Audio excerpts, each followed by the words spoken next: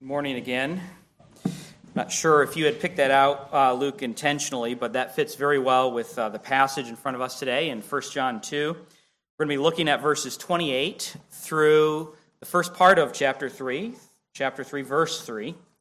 And this passage is talking about us and the marvelous reality of being God's children, being called God's children.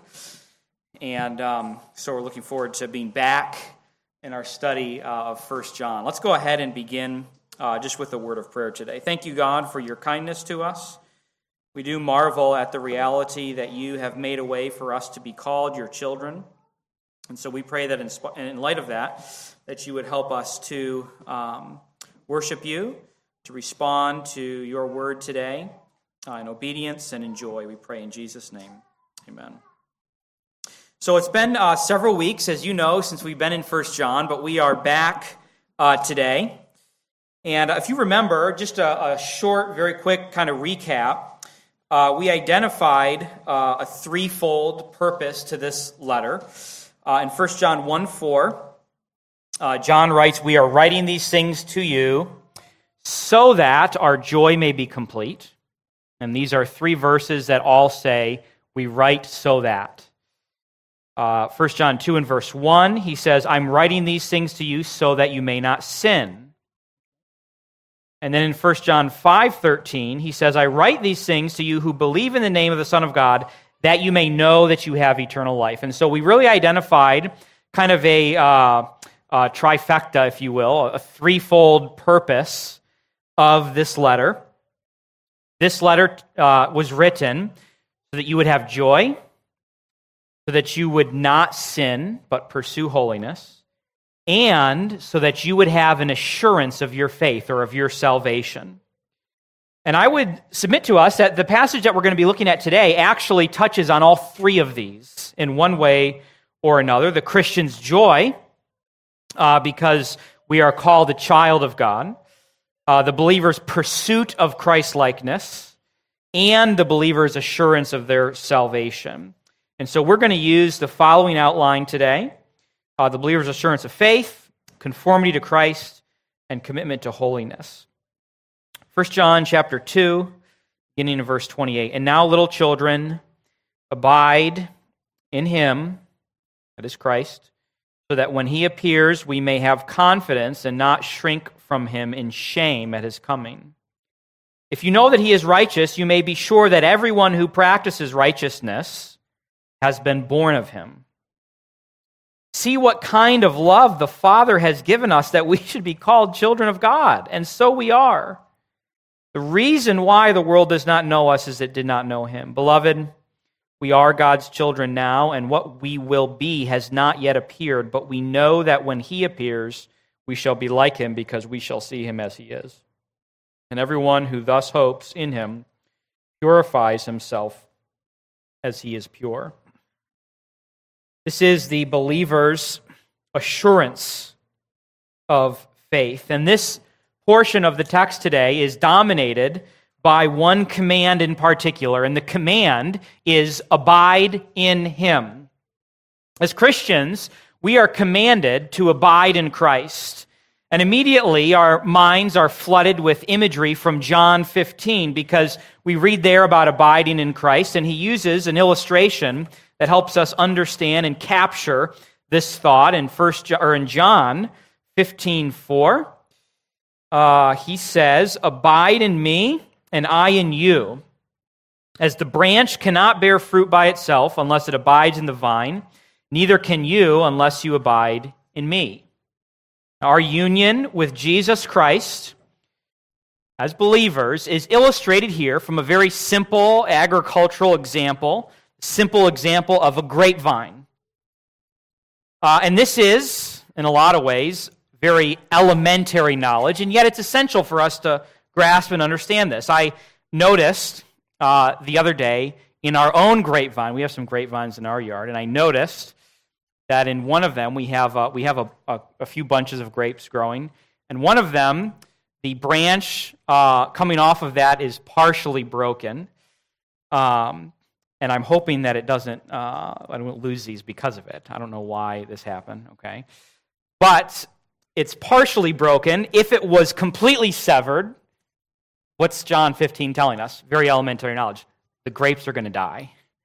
Okay, if you're not connected to the source of life, then you're not going to have life in yourself.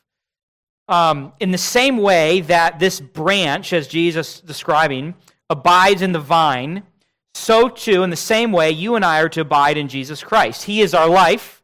He is our source of nourishment, our source of grace, our source of enablement.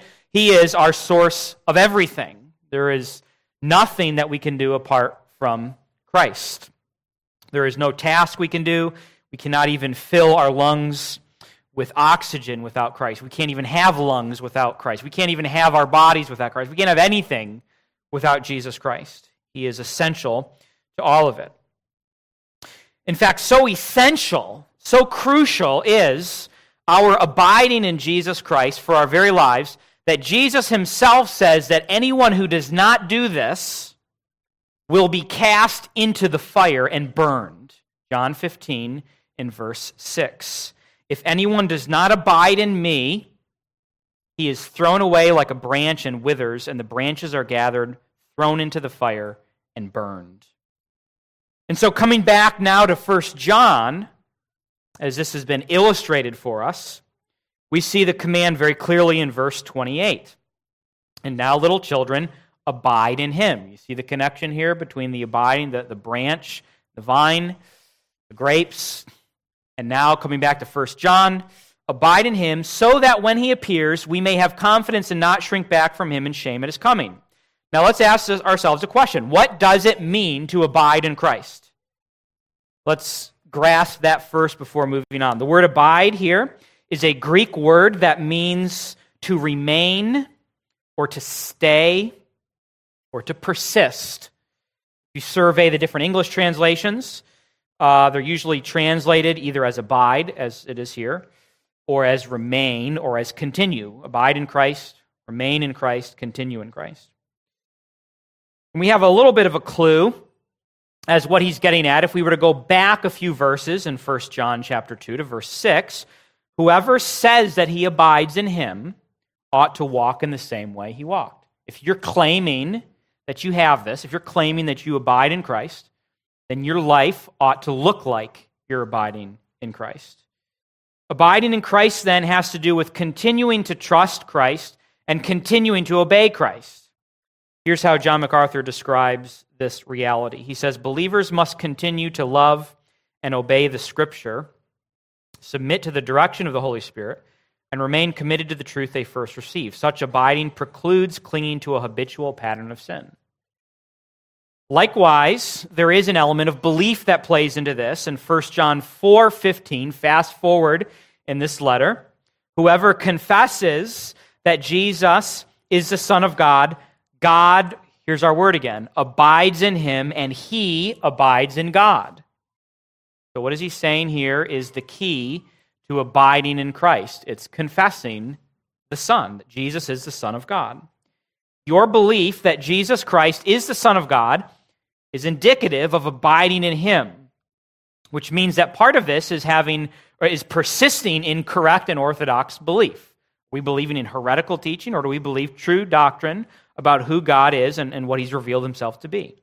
Now, I want to translate this to you into some very practical behaviors, because you say abide in Christ, maybe that seems a little bit, what exactly are you talking about? So I just have a list here, and after each one of these, I have a Bible verse that I've taken each of these from.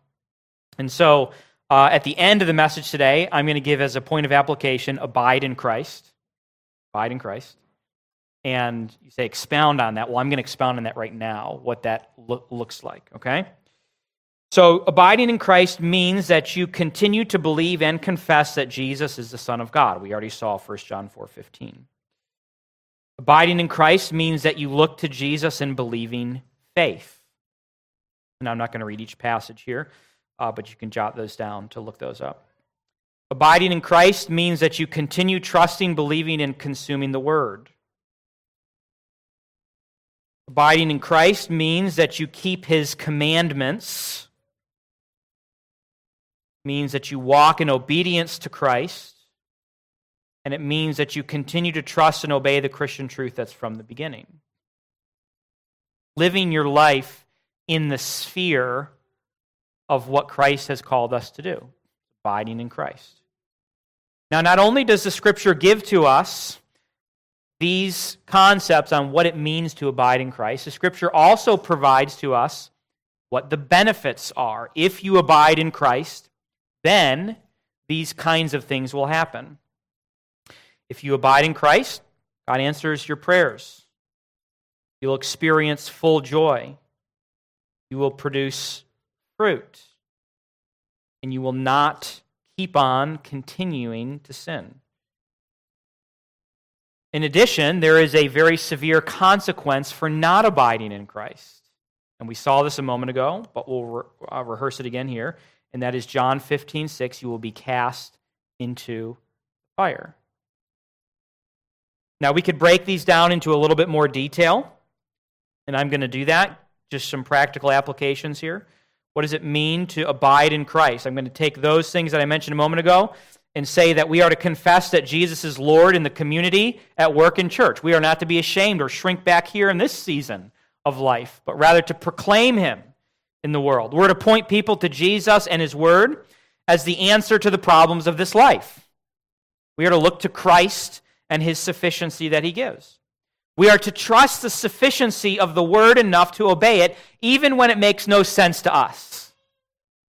Anyone ever been in that situation before? I'm reading the Word, and I'm supposed to do this, but this makes no sense to me. You know what you're supposed to do? Do it anyway. That reveals that you trust. We only trust when it makes sense to us, then we're really trusting ourselves. Trust when it doesn't make sense. Likewise, we can say that we're to memorize the Word, read the Word, study the Word. Don't trust your own understanding and interpretation. Trust the Scripture's understanding and interpretation. Practice radical obedience to the Bible in all areas, including self-control, finances, love, serving others, denying self, discipling others, investing in others, being quick to listen, slow to speak, and 1,000 different examples of how we are to practice obedience to Scripture. Also, we're not to look to the philosophies of this world for wisdom. Instead, look to biblical theology. And I would add to here the wisdom of seasoned Christians who can point you to passages. I'm not sure what the Bible says about this. Look to those who are seasoned believers who can point you to Christ.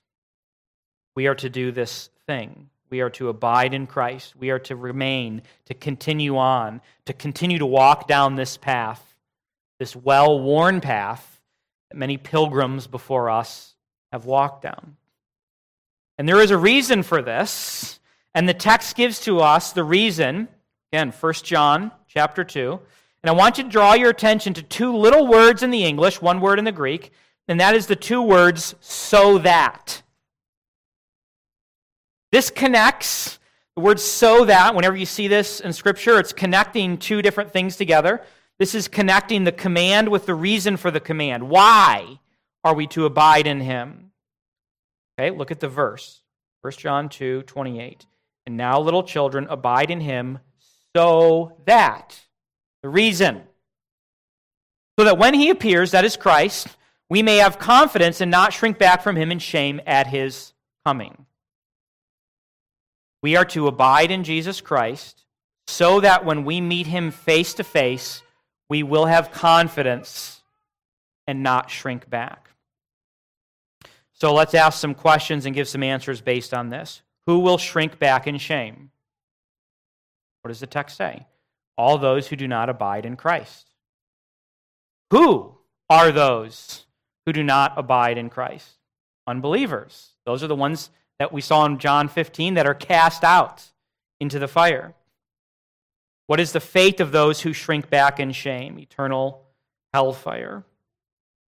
This is the gospel message.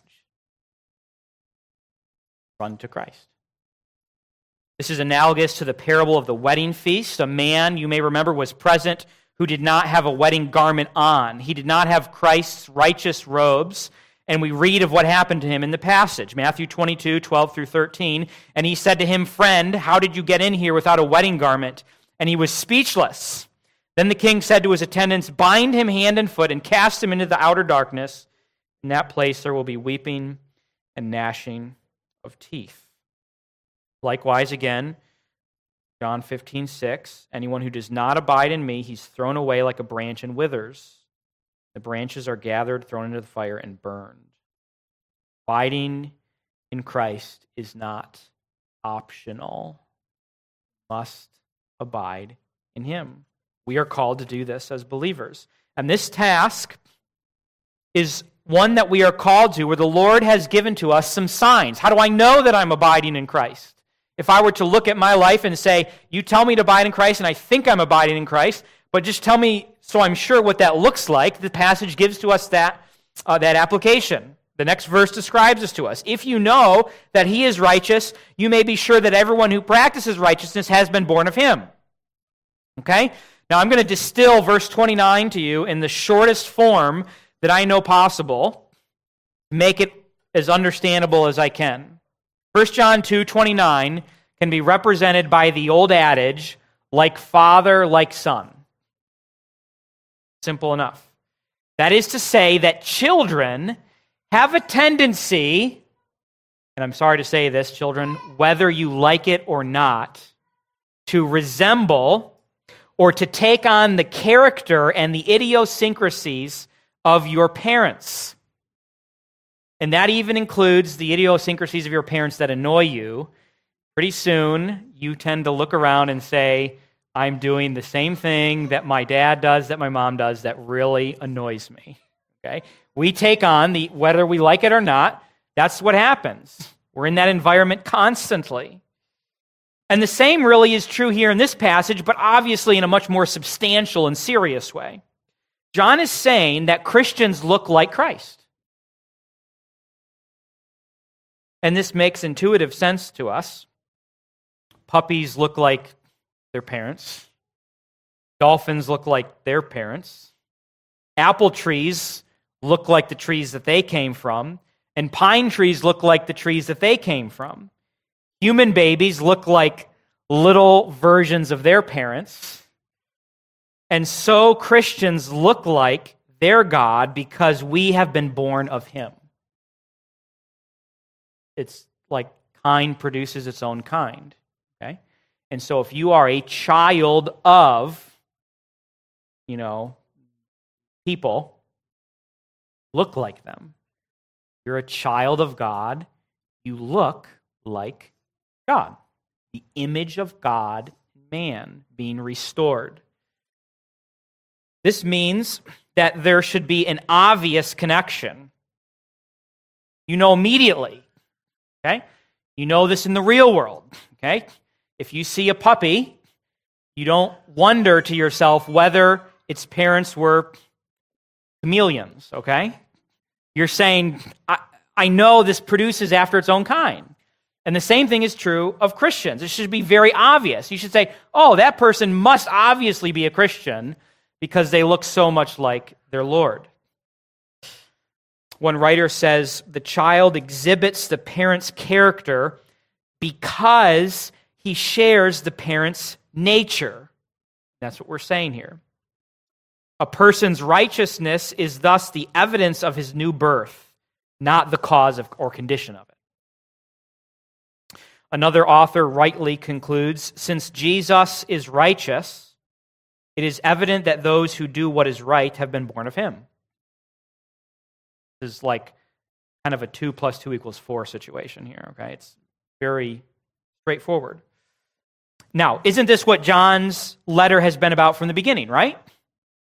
He's teaching us that Christians look like Christ. If you're a Christian, there's going to be certain things that are different in your own life.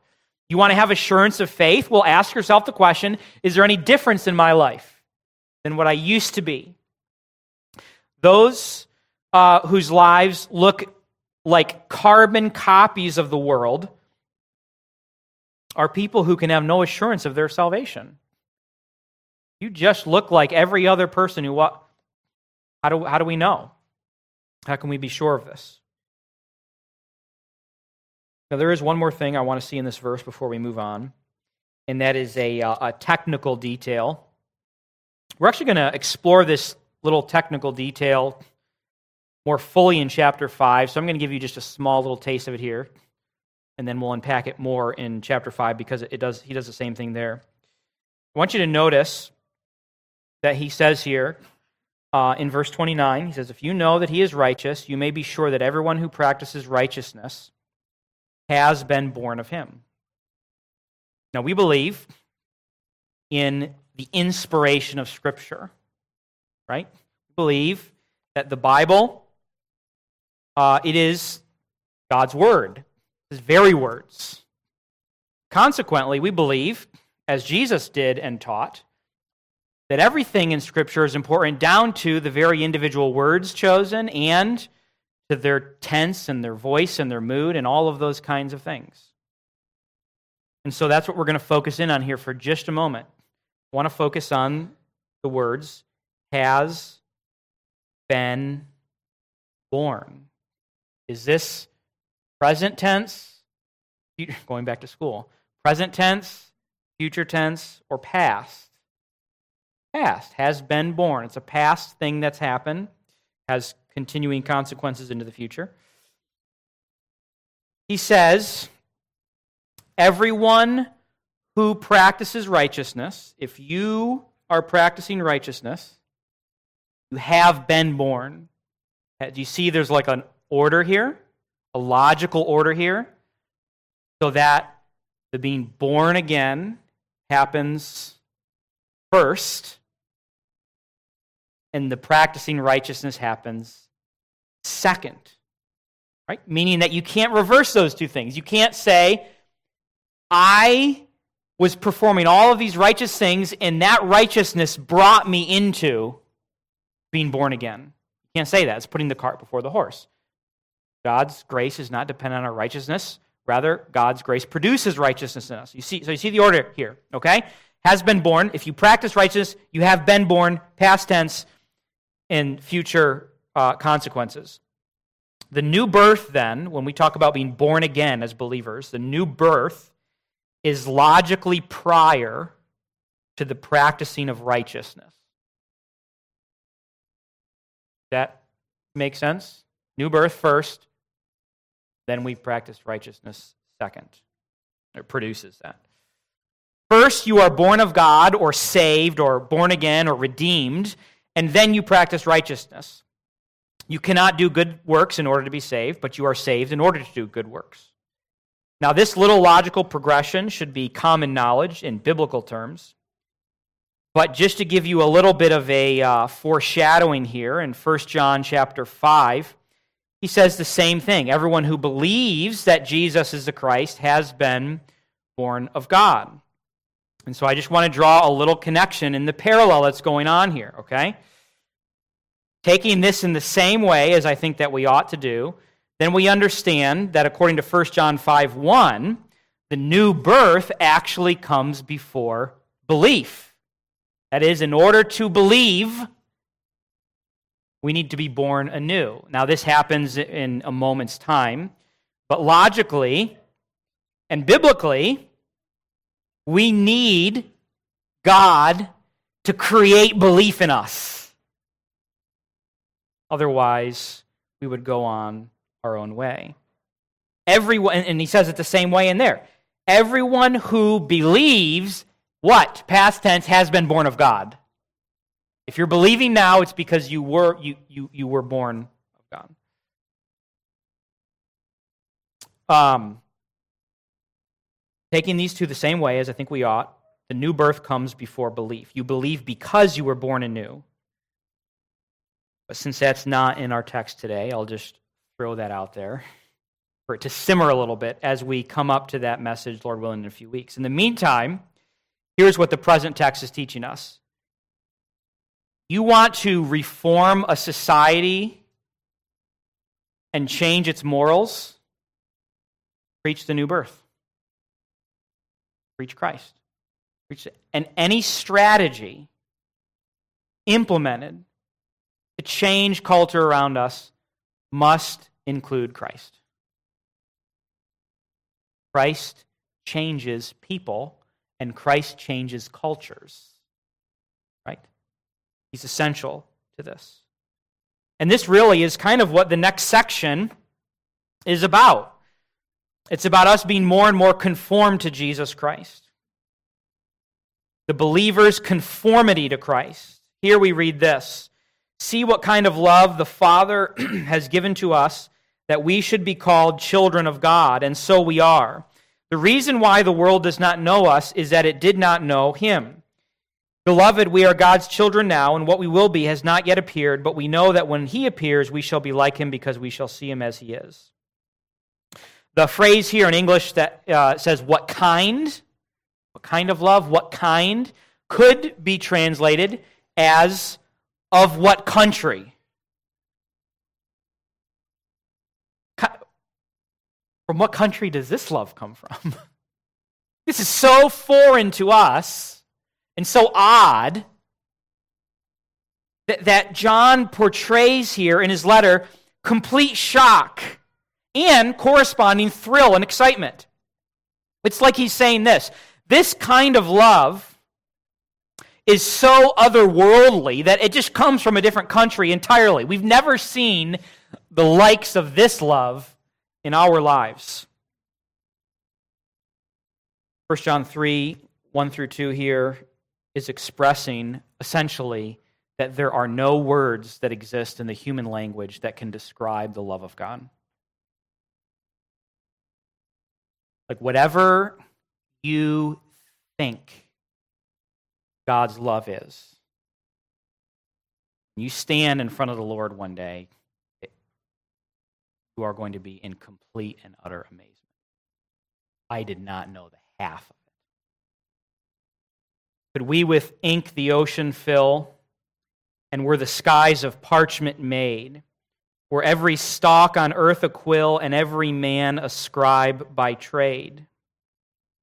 To write the love of God above would drain the ocean dry, nor could the scroll contain the whole, though stretched from sky to sky. Put together a compilation of the world's most brilliant theologians, put together a compilation of the best sermons on the love of God, and just one after the other, and we have not even begun to scratch the depth of the love that God has for us. Not even as deep as a parent's love for their child is, that cannot even scratch the surface of God's love for His children. He loves you more than that. And consequently, it is appropriate then, when one grasps, or at least attempts to grasp in this life, the depth of that love, it is appropriate to cry out in awe and to say, what manner of love is this? As John does. What manner of love is this? What brand, what variety, what country does this love come from that we should be called children of God? It doesn't register at all that I could be called a child of God. Now, why would John respond with such shock? Let's reverse engineer this statement a little bit, okay? And work backwards. Here's the statement. What manner of love that we should be called children of God? What would cause someone to say that? Okay, let's ask a question. What kind of love would evoke this kind of a response? Again, going to the parent-child relationship, would a mother's love for her newborn child evoke this kind of a response? Would you look at a mother caring for her newborn child and respond with shock and amazement and awe at that scene? It is marvelous, but it's expected. It doesn't shock you. You say, what? She's loving her child? What? She calls that her child? You expect it. It's normal. So how can we get a little closer to the idea of what's going on here? You get a closer picture of this when you look at the Father's love for the prodigal son. because we're not so sure that that's expected love. You've kind of ruined your chances of being called this. You've destroyed that. You took your inheritance from your father early, and you wasted all of that money on harlots. And you come back to your father, and he knows all of this, and he opens his arms, and he says nothing of the son's folly, and says, I'm glad that you're home, son. I've missed you. And he hugs him, and they weep together. We're getting closer to the idea here of why John is so shocked by this. We're somewhat taken aback in the story of the prodigal son because we're shocked because he takes his son back with no stipulations, no conditions, no caveats. He just embraces him and hugs him. He doesn't say, well, go work as a servant for a year or two, and then we'll see if I love you again. He doesn't say that. He just loves him. This kind of love is, we might say, a little bit shocking, a little bit unexpected. And so now let's take that back to what John is saying. Why is John so shocked to see this kind of love? The kind of love that calls us God's children. And the reason that God's love for us is so marvelous and unexpected is because we are in the same situation as a prodigal son. We don't deserve his love. You can't get to where John is if your foundational assumption is that we all deserve God's love.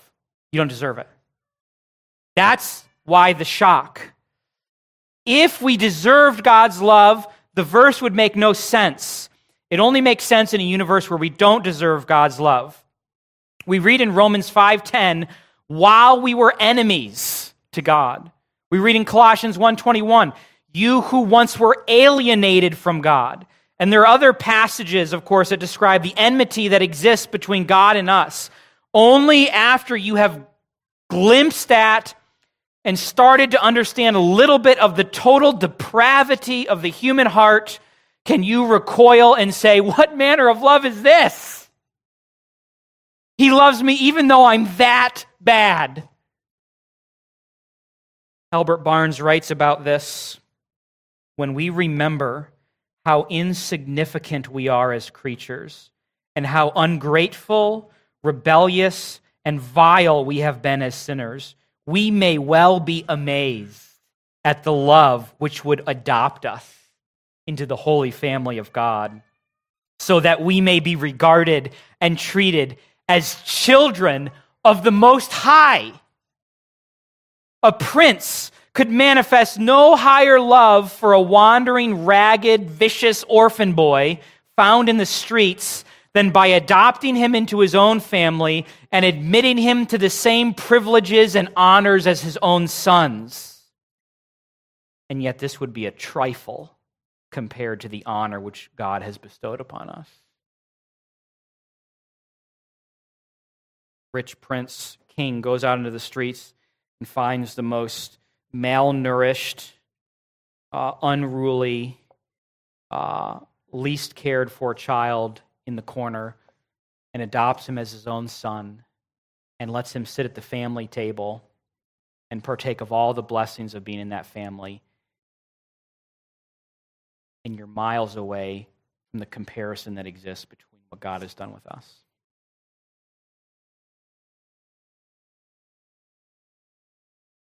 We have this honor, this undeserved, mysterious, glorious honor.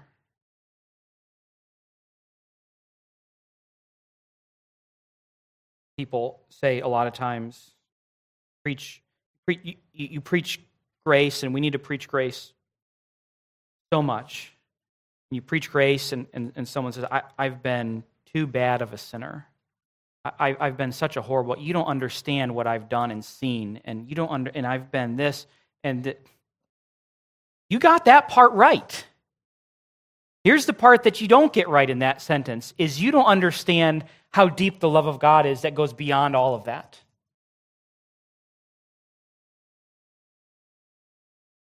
You want to swap stories of how bad we've all been, and we could get some doozies, okay? We could get some. We've lived pretty wretched lives. Cannot sin God's grace and his love. That's why John says, see what kind of love? From what country does this come from that God calls us his children? God's love seems so foreign to us, and likewise we seem foreign to the world. But we are God's children now, those who've repented and believed upon Christ, and because of this, he causes us now to experience all the privileges of being his children, including growing in conformity to him. Verse 2, we are God's children now, and what we will be has not yet appeared, but we know that when he appears, we shall be like him because we shall see him as he is. Now, what we've seen so far regarding God's love is marvelous, but it isn't through yet. God is still at work in our lives. We await future glorification. We are God's children now, but when we see Christ face to face, we will become like him. We will be transformed. Now, I want to focus on something significant here. This verse is telling us that when we see Christ, what will happen? We will be like him. One author puts it this way: beholding is a way of becoming. Beholding Christ, a way of becoming. Another author puts the same concept this way: vision becomes assimilation. That is, to see Christ, we become like him. The idea is that we become like that which we behold. This is an important foundational, bedrock, concrete thing to understand. Whatever you look at and aspire to and delight in, you will become like that thing. 2 Corinthians 3:18 says the same thing. We all, with unveiled face, beholding the glory of the Lord, are being transformed into the same image from one degree of glory to another. For this comes from the Lord, who's the Spirit. Okay? What is this teaching us? Those who behold God's glory are transformed to be like him. Right? You want to be like Christ? Then look at Christ. Now, the corollary is also true. You want to become more and more like Christ? Then look at Christ. The corollary is true. This is how you become a deadbeat, by beholding frivolous things. Psalm 115:8 says exactly this. Those who make them, or idols, those who make idols become like them. So do all who trust in them. If you make and behold idols, you become like them. If you behold Christ, you become like him. Okay? This happens on that grand level. It also happens human to human level. You are going to become like the people that you surround yourself with. Just happens. So, find someone, young people, find someone with some gray hair, okay? Find someone who's been, or no hair, I mean, whichever way. I'm looking out here and I'm like, there's some, sorry. Find someone who's been through it, right?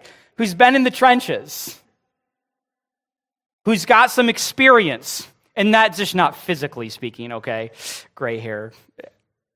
People who have walked with the Lord for a long season. That's what I'm trying to get at, okay? And attach yourself to that person. Because what are you going to do? You're going to become like them. And if you hang out with deadbeats, then you become a deadbeat, okay? It's just the nature of the way it works.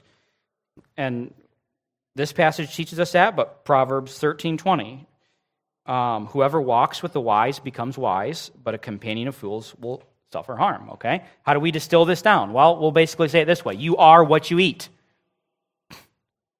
You become what you behold, according to the passage. The world is full of foolish decisions. Go out there and make some wise decisions. The good news here in this verse in 1 John is that the image of God in man is being restored. We are fallen creatures, but if we are in Christ, that image is being restored to its original glory, and that's what glorification is. Consequently, redeemed people are different, and that's what the last part tells us. Verse 3, everyone who thus hopes in him purifies himself as he is pure. Redeemed people pursue purity. Christians have a burning desire to be more like Christ, and that thrusts them away from sin and disobedience and towards obedience. We long to be like our Master. I want to be more like Christ. This doesn't mean that we're perfect. We've been over that enough times in 1 John. It doesn't mean that we're sinless. John is not saying that Christians will be sinless in this life. But it does mean that we will look more like Jesus today than we did 5 years ago. And it means that we despise the indwelling sin that remains in us. Right? We can get caught in a very bad habit of only hating the sin that exists in other people. We should hate the sin that exists in other people, okay? But we should also hate the sin that exists in our own heart too and despise it. We want to long to be like our Master. The gospel does this work in us and transforms us. So where do we go from here? I just want to distill this down to 5 points of application. Abide in Christ so that you will not be ashamed at his coming. That's the first one. What does it mean to abide in Christ? Well, I gave you that whole long list earlier, okay? I can give any of this to you. If you didn't get all of it written down, that's fine. Abide in Christ so that you will not be ashamed at his coming. Evaluate your life for evidence of the new birth. Are you continuing to look more like Christ? This is what John is continuing to push us to again and again and again. Is there fruit in your life? Is there any fruit at all? Number 3, if you are abiding in Christ, rejoice that you're a child of God. This is that marvelous awe kind of, I'm a child of God? Are you serious? What kind of love is this? What country does this love come from? Stop beholding frivolous things and begin beholding weighty and glorious things. Not saying that we can't entertain ourselves in some form or fashion or go on a vacation or something like that. That's not what I mean by frivolous things. But just the stuff that's just useless, valueless. And then pursue moral purity as verse 3 exhorts us to do. Now, how do we do these things? By abiding in Christ. You won't do this independently. You can't cut the vine and then go and be successful. It's in Christ and Christ alone. Thank you, God, for your grace to us. We thank you for the gospel and the opportunity to look at this passage today. Help us to abide in Christ. If there's anyone here who's not abiding in you, we pray that you would bring them to repentance and faith in Christ and give them the confidence and joy that comes from being called a child of God. We thank you for the work that you have done and continue to do in our lives. Pray that you'd help us to honor you in Christ's name. Amen.